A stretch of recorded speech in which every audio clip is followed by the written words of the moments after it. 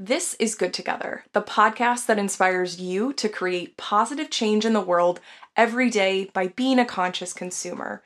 I'm your host, Laura Alexandra Wittig, founder of Brightly.eco, and I started this podcast a few years ago because I wanted a place to talk about the gray areas around sustainability and how being a conscious consumer can be challenging and confusing, but it's totally doable. So join me in the name of reducing waste and living positively in the name of the planet.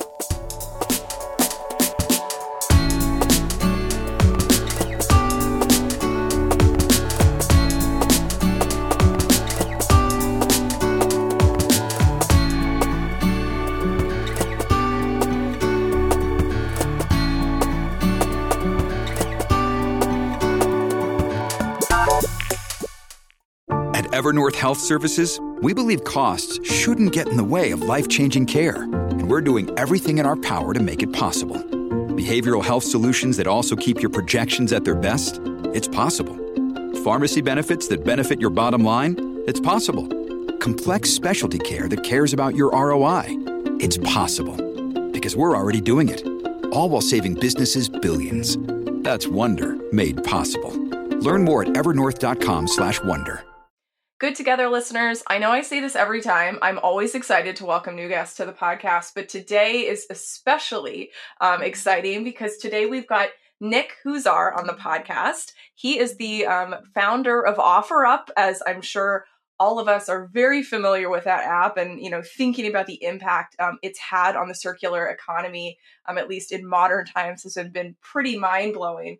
But what we're here to talk about today is what he's been doing since founding OfferUp, and really, want to get into a new project that he's working on called Stuff TV. I'll let him tell you all about all of the things, but I'm so excited to talk about stuff with you today, Nick. Welcome. Thank you. It's good to be here and good to talk about stuff, something I think we can all clearly relate to. Yeah, absolutely. So I wonder if you want to just get us started by just doing a really brief intro of you and sort of what you've been up to. Yeah, I mean, I'll kind of do a quick intro on OfferUp, and then I'll dig into stuff a little bit more as well. Yeah. I started, OfferUp unintentionally, to be honest. I've done a few companies, and I was moving on from my previous startup and kind of interviewing for a job, and then my wife told me she was pregnant, and I said, "Hallelujah, this is awesome." And I go into dad mode and was going to turn this old room we had into my daughter's nursery. And then I just thought about it and this is going to take me forever to try to post all these things online. There's got to be a better way. And so I think like most entrepreneurs, you're really selfishly kind of solving a problem for yourself first. And that was it for me. So we started writing code on the second generation iPhone. There was no Android phone. So it's God.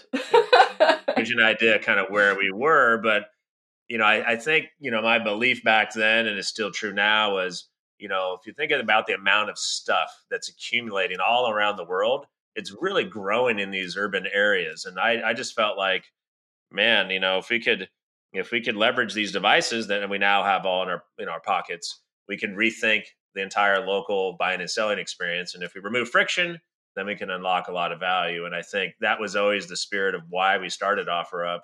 Yeah. And I'm going to just jump in here, listeners, because depending on, how old you are, you may or may not remember times before we all had smartphones. But I think, what the big insight that you just shared that jumped out to me was the fact that you realized that we could be putting these devices to better use, right? Like we could literally take this new technology that we had and use it to connect with people in slightly different ways. I remember I was around for the launch of the iPad. I actually was working at Apple retail because it was the Great Recession. And I was working Apple retail on the side. And I remember when the iPad came out, I was like, look, I don't really get it. This seems to me like, a big iPhone. And I just remember everybody talking about, no, there's so many different ways we can use these devices, like in the doctor's office, et cetera. So, having that insight, I think, on what you said, a second generation iPhone, that's pretty mind blowing and kind of hard to picture nowadays, right?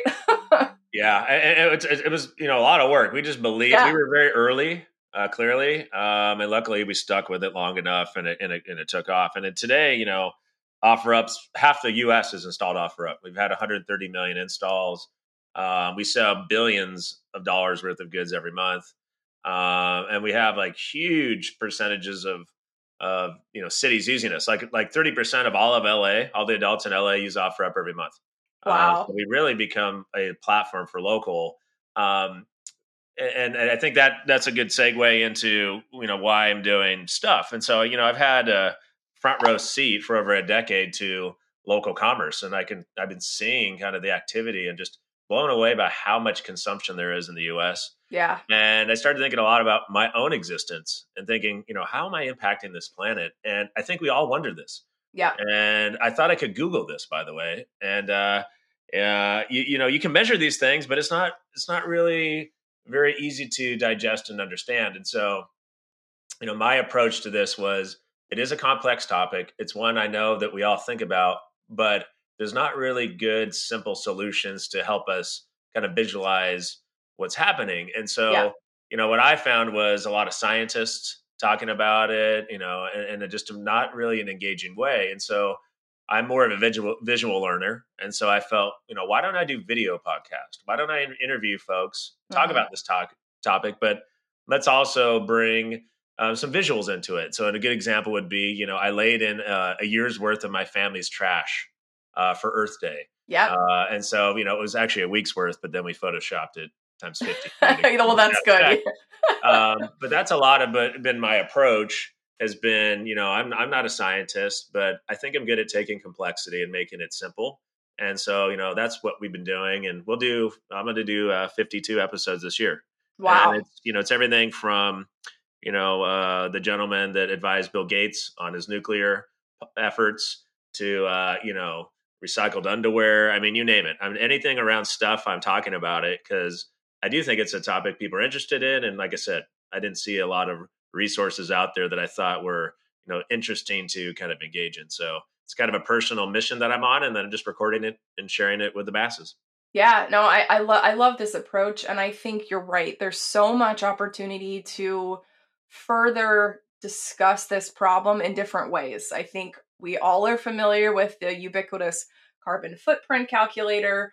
There's a few sort of, I guess, like eco tropes, if you will, that people are familiar with, but at the same time, I don't think we are talking enough about consumption and doing it in a more responsible and conscious way. I mean, that's the whole reason we founded this podcast and Brightly. I mean, to me, it becomes so much more of an issue when you actually start to think about the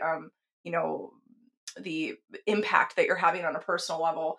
And so, listeners, we like to throw in statistics just to help, ground you in what we're talking about. But, in 2022, so last year, U.S. consumers spent $17.4 trillion on goods and services.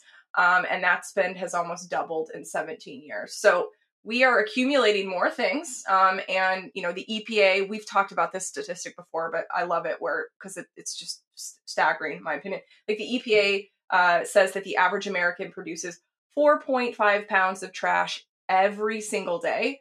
And that's crazy. I mean, I'm trying to think, like, Nick, what's something that weighs like 5 pounds that people, is it like, I'm like, how much is like a sack of flour weigh? I'm trying to remember. Maybe one of those. Even the more mind-blowing stat is the average American will produce 128,000 pounds in a lifetime. Oh my And God. that's just one person. So do the math times the number of Americans, and you think about consumption and what happens to everything. Where does it all go? Yep. Right. So I've been interviewing and talking to a lot of recycling companies and waste management companies, just more or less out of curiosity of, there's still value in this waste stream. And I think the hard part is, how do you extract, how do you reuse these things? And so I think that, you're seeing a lot more innovation in this space than we've ever had, which is good, but it is it is a massive problem. Yeah. And let's talk a little bit about that, because I feel like people who want to still have a lot of stuff oftentimes rely on this sort of happy path that their goods go through when they leave their house, right? So recycling or Goodwill or, a bunch of, various ways to get rid of your things. But ultimately, I'm a big believer that, number one, you should try and get somebody else to reuse it directly, right? Like using an offer up or buy nothing or something like that, because that's like a direct impact.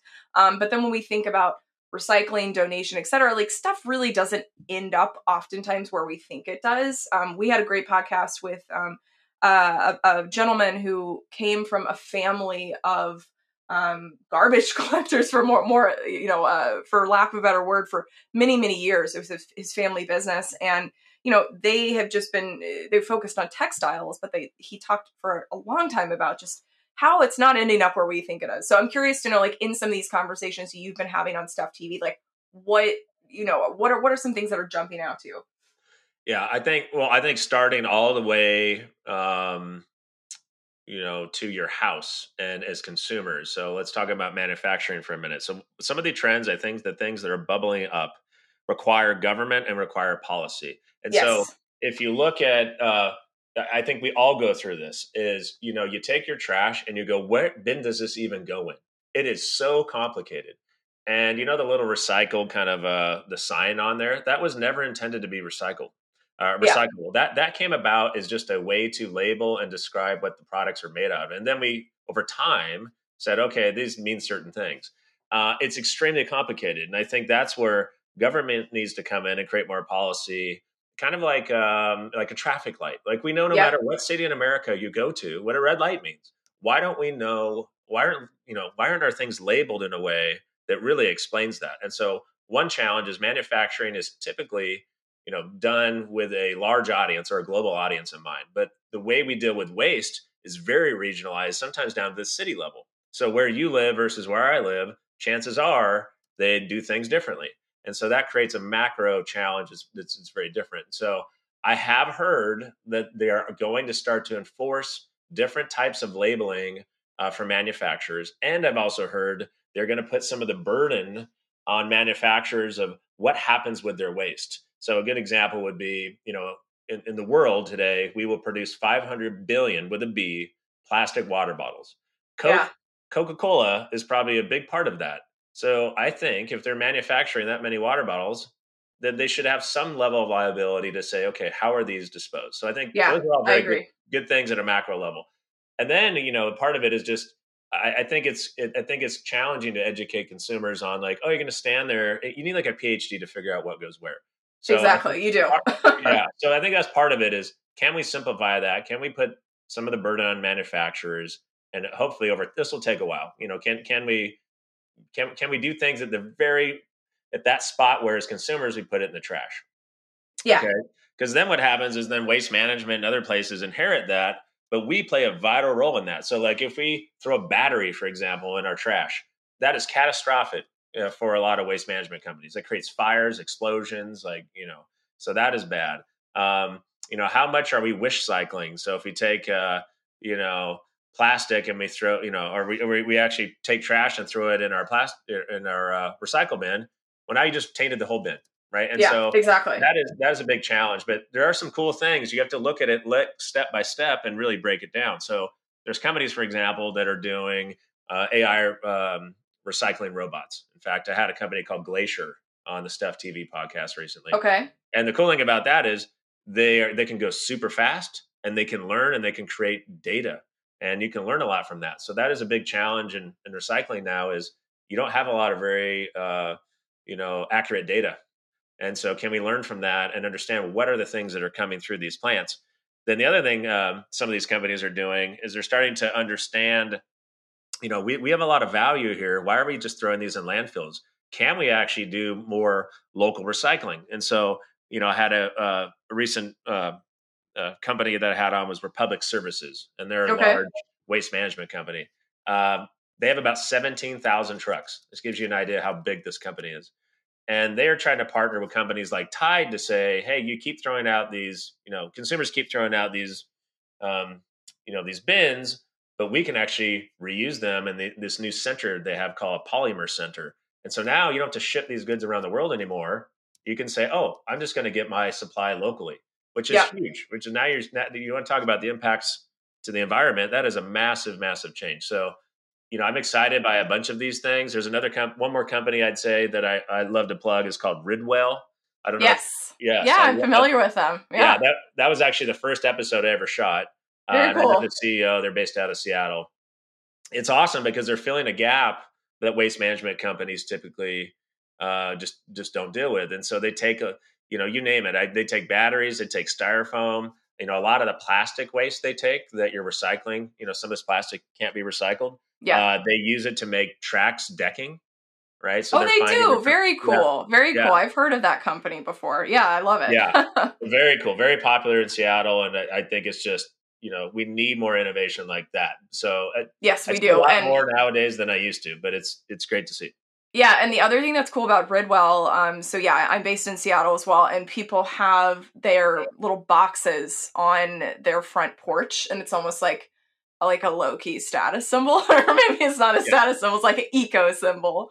And so I love that they have that branding. One of the things that I think is interesting about Ridwell, and is something where, as somebody who knew more and more about like TerraCycle and kind of the controversy there, I've always been curious, like, are they actually doing what they say they're doing with the items? And I think Ridwell is an example of a company that is doing that. But there was quite a scandal, as I'm sure you're familiar with. I want to say it came to light maybe last year, but TerraCycle is a company that partners with many, many large corporations to launch take back or recycling programs for items that don't seem particularly recyclable on the just at first blush. But they're like, hey, send us back I can't even think of a great example now, but they seem very complicated. And as it turned out, there was, a relatively big scandal where, in some instances, not all, like they were doing some legitimate recycling, but there were some instances where, they kind of overpromised to these partner corporations. And when it came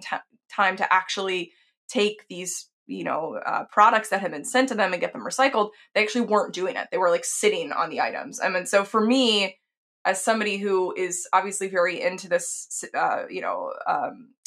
information, and it's a big part of my job, I previously don't think I was looking at these programs with maybe enough skepticism. And then when that came out, I was like, oh my God, I should have known. Like who thinks that you can actually recycle a insert very complicated product here?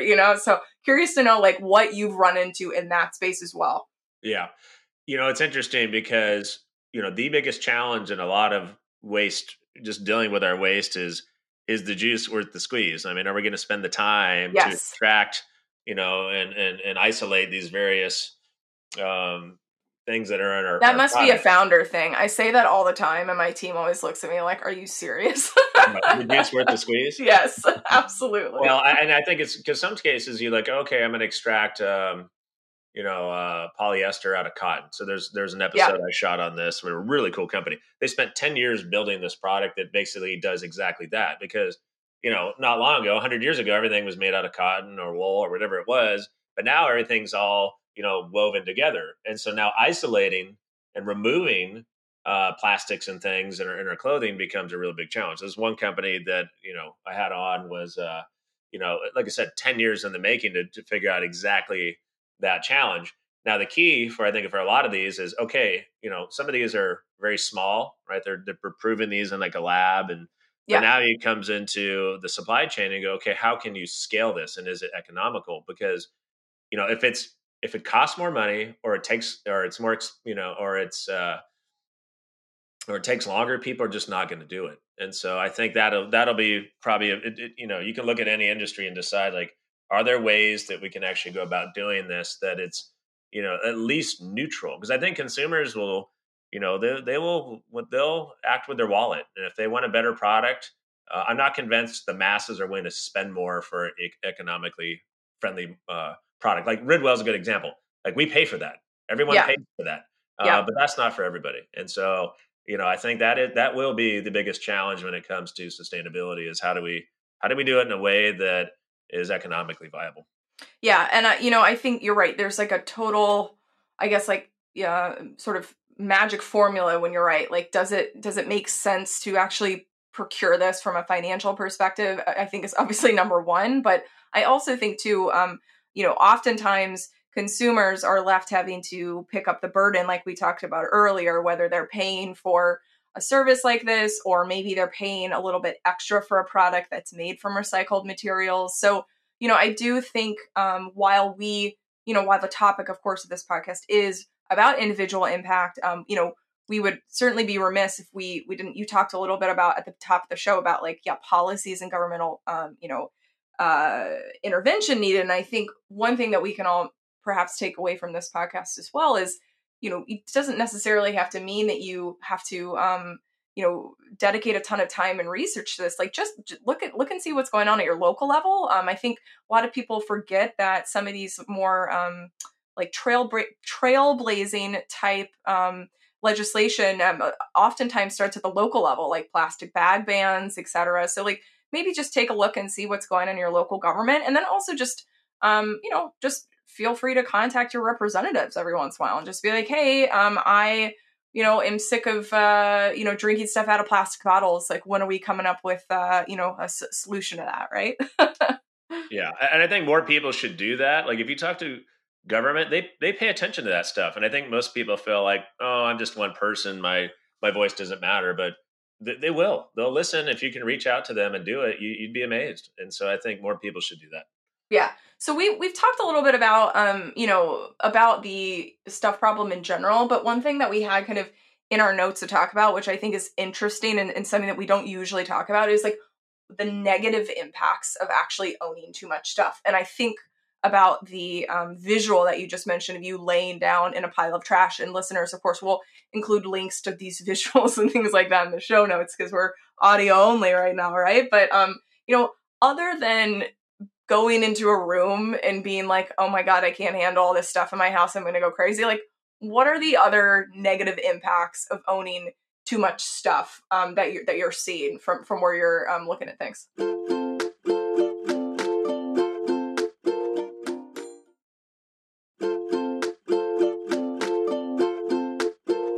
Yeah, well, I think first off, if I think about in my lifetime, the amount of things that are at my fingertips is amazing, right? It's a great time to be alive. I remember I was talking with somebody earlier. I couldn't get pineapple, for example, when I was a kid, and now I can get it any time of year, right? Clothing, yeah. I just click on a button and things come to me. It's a great time to be alive. But when you look back at kind of the overall impact of these things, that's when you realize, well, there's a much bigger consequence to ordering that T-shirt. So a good example would be, a lot of times I've seen this online, people are harping on like Leonardo DiCaprio because he's flying a private jet and he's talking about sustainability. If you look at all of transportation, boats, planes, cars, that is nothing compared to what it takes to clothe us. Our clothing industry is a major contributor to carbon emissions. And part of that is, we'll just look at the cost of a T-shirt. So a T-shirt, just to make a T-shirt, is about 30 bathtubs worth of gas, or worth the water to actually make a T-shirt.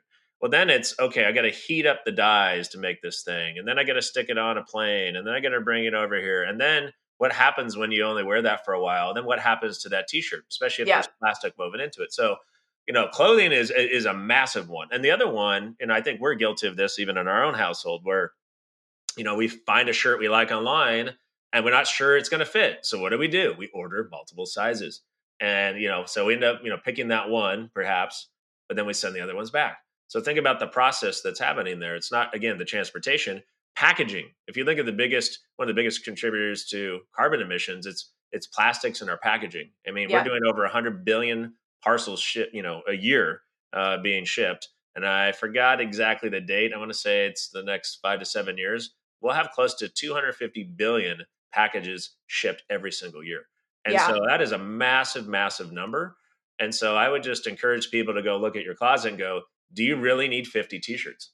Yeah, no, and that, it's so true, Nick. And I think, yes, sustainable fashion, I think, was probably my first entry point into the world of thinking about being eco-conscious. I think it's one that, people are trying to tackle in different ways, like at least from like a technology standpoint or even a startup perspective. But I think really before we even get there, we as a society and as individuals need to kind of rethink our relationship with fashion. And I actually, one of the reasons I went on this journey myself was my very first job out of college that was meaningful was I worked at Amazon. I worked at Amazon Fashion, and my whole job there was to sell as many shoes, handbags, and clothing pieces to people as I possibly could. And I got really good at that job. I loved the fact that I was having some success professionally, but I also one day had this realistic sort of epiphany where I was like, wait a second, like I myself am actively contributing to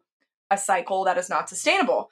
And a lot of it comes down to trends. It comes down to, utilization of materials that aren't going to last a long time. And, of course, sometimes that's done by design, right? Like sometimes companies are like trying to get you to buy more that way, but they're also trying to get you to buy more because it's not as cool or it's not on trend, et cetera. So I myself, like as I started going throughout this journey, I've started to really prioritize classic pieces that are going to last me a long time. They might not be like the most exciting looking things, I guess, if we're thinking about like something that's like super trendy. But I've also found that like you can kind of mix and match and, get creative, and maybe you have like a pair of trendy earrings, which hopefully would take up a little bit less, room in a landfill if you had to chuck them out. So anyway, that's a little bit long winded, but I do think that, we should start to consider, what we're purchasing from a fashion perspective.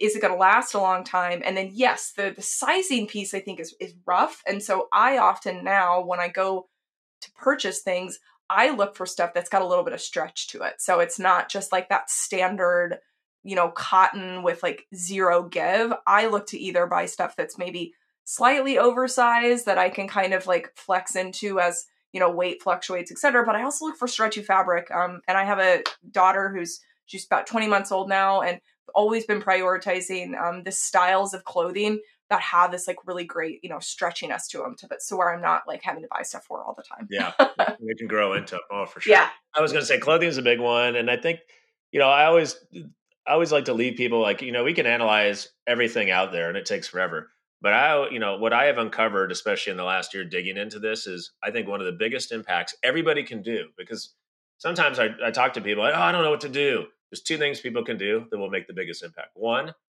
use reusable bottles. Stop using plastic water bottles. Just eliminate them from your life. And the hard part to do that is you need to treat water bottles like a pair of shoes.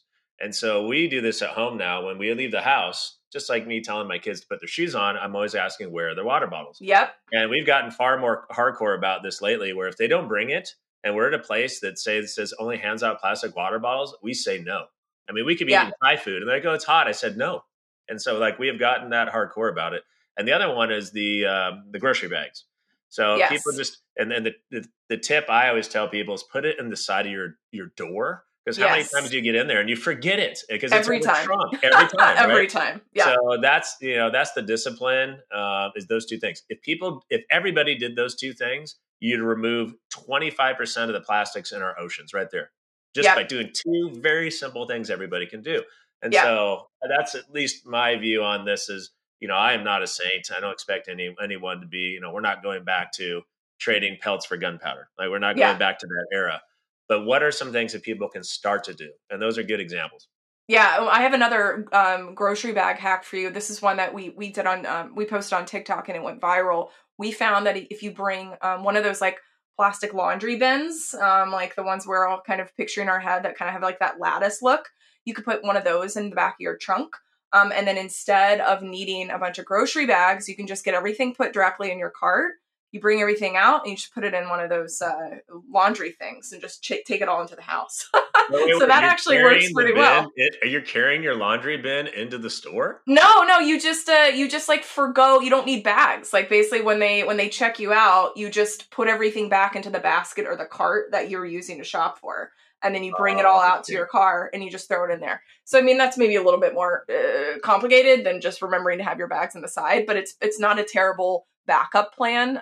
They also have these like foldable, laundry bins like that. So maybe those are things people can keep in. And totally agree with you on the water bottle situation as well. We do that a lot here at our house. And then the last tip I would give, and listeners, you've heard me talk about this one forever, but just single-use plastic, specifically plastic wrap and plastic bags in your home for like school lunches or meal prep or anything like that. Like, I think we're all guilty of that. But ultimately, like, if you do some of these simple swaps, like use the reusable sort of silicone plastic bags, you can also use things like bowl covers, etc., instead of single-use plastic. I've been floored at how we like don't, we used to go through, my family would go through a few boxes of Ziploc bags and, a roll of plastic wrap. I want to say every few months. And I'd be surprised if we do one a year, and probably not even one a year. I'd say probably every 2 years now, right? Oh yeah. Yeah.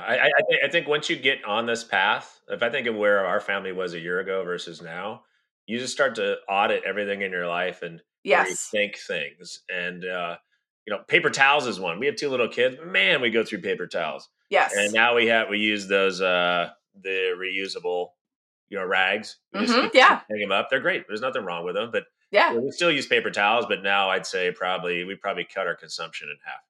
Yeah. We sell a set of those on Brightly, and I use them religiously. And actually, one thing that's like old school that I do with them, but it makes total sense, is like I use them as handkerchiefs. So that's always fun, right? Instead of having to, bring along tissues, I just use those and I wash them, which is like maybe a little gross, but it certainly helps my nose when I'm having allergy attacks. It's not so irritated. Well, Nick, this has been fascinating to talk to you about all things stuff related. I love that your project, one of your projects is called Stuff TV, because it just, exactly what we're talking about just from the name. And I think, before we wrap things up, you've had the opportunity to talk to a lot of different folks in the space, but also I would say like, on the periphery of the space. So I'd be curious to know if you have like a story you'd like to share with our audience about a surprising insight you've discovered while doing some of these interviews. Oh yeah. Well, I'll have to think of one, because I know, right? It's probably hard to there's think of many one. things that I've learned. But one of the more interesting conversations I had was with a company. It was a guy named Mark Harema, and he started this company called New Light Technologies. Okay. And what was fascinating about Mark and his company, one, he started this company like 12 years ago, or maybe almost 20 years ago. I forgot. It's been a long time coming. Yeah. And one of the things that he had found out early on was that our oceans have microorganisms that essentially ingest greenhouse gases, and the byproduct they make is this. It almost looks like a little plastic pill. And as he was talking, he was showing me things like forks and sunglass frames that were made out of greenhouse gas. And I harp a lot on my podcast about plastics. Yes, And me I too. felt like, we've got two different types of plastics. We've got the ones that last forever, and then we have the terrible compostable bags that, that there's got to be something that's kind of in the middle. And so that his company, again, New Light Technologies, I thought was one of the most innovative things of our time. And it's something that, what these microorganisms are creating can be used as feedstock that just goes to, you can take it to a plastic plant, and basically you're making, greenhouse gas, I'll say organic plastics. And so it's pretty dang cool, because you can, take one of these forks, you can use it and you can compost it.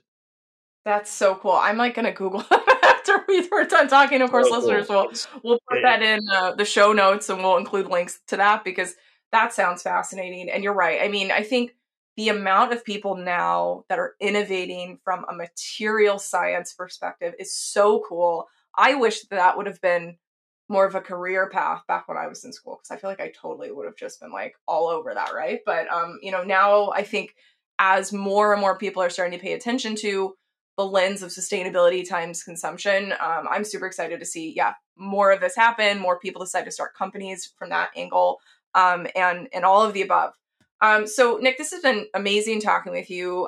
Like we said, listeners, we'll make sure that you've got ways to connect with Nick and his new initiatives via our show notes. But before we go, I'd love to know really from where you're sitting right now, either as, the founder of OfferUp, or Nick, who's embarking on Stuff TV, like what is exciting you the most about what you're witnessing in we can call it like the conscious consumerism movement right now?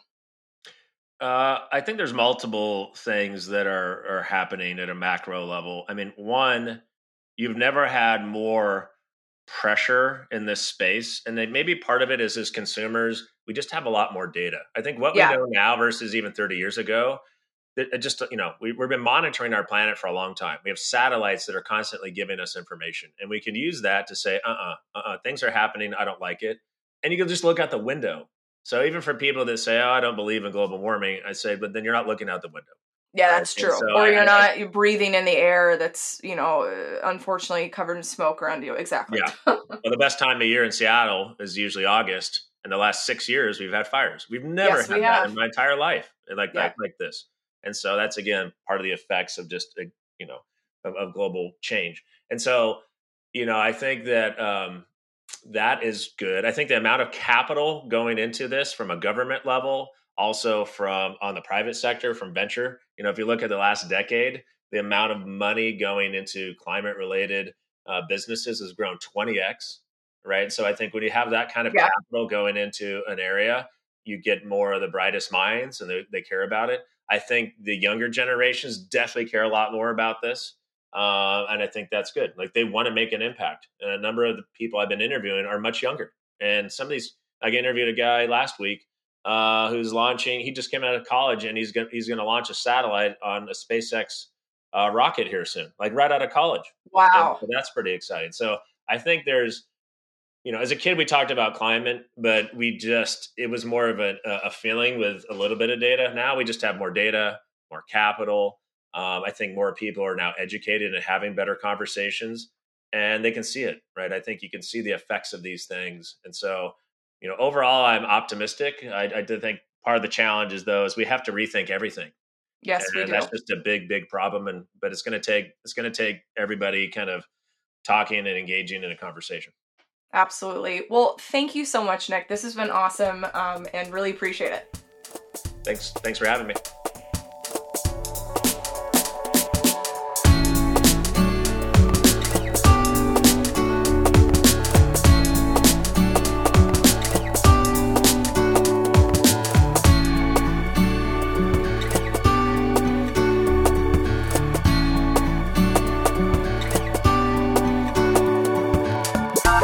Thanks for joining us on another episode of Good Together. To get show notes and more, head to brightly.eco/podcast. Finally, don't forget to join in on the conversation with us on social media. You'll find us on almost everything at brightly.eco. Don't forget, we're all on this journey together, so have fun putting the planet first and stay curious.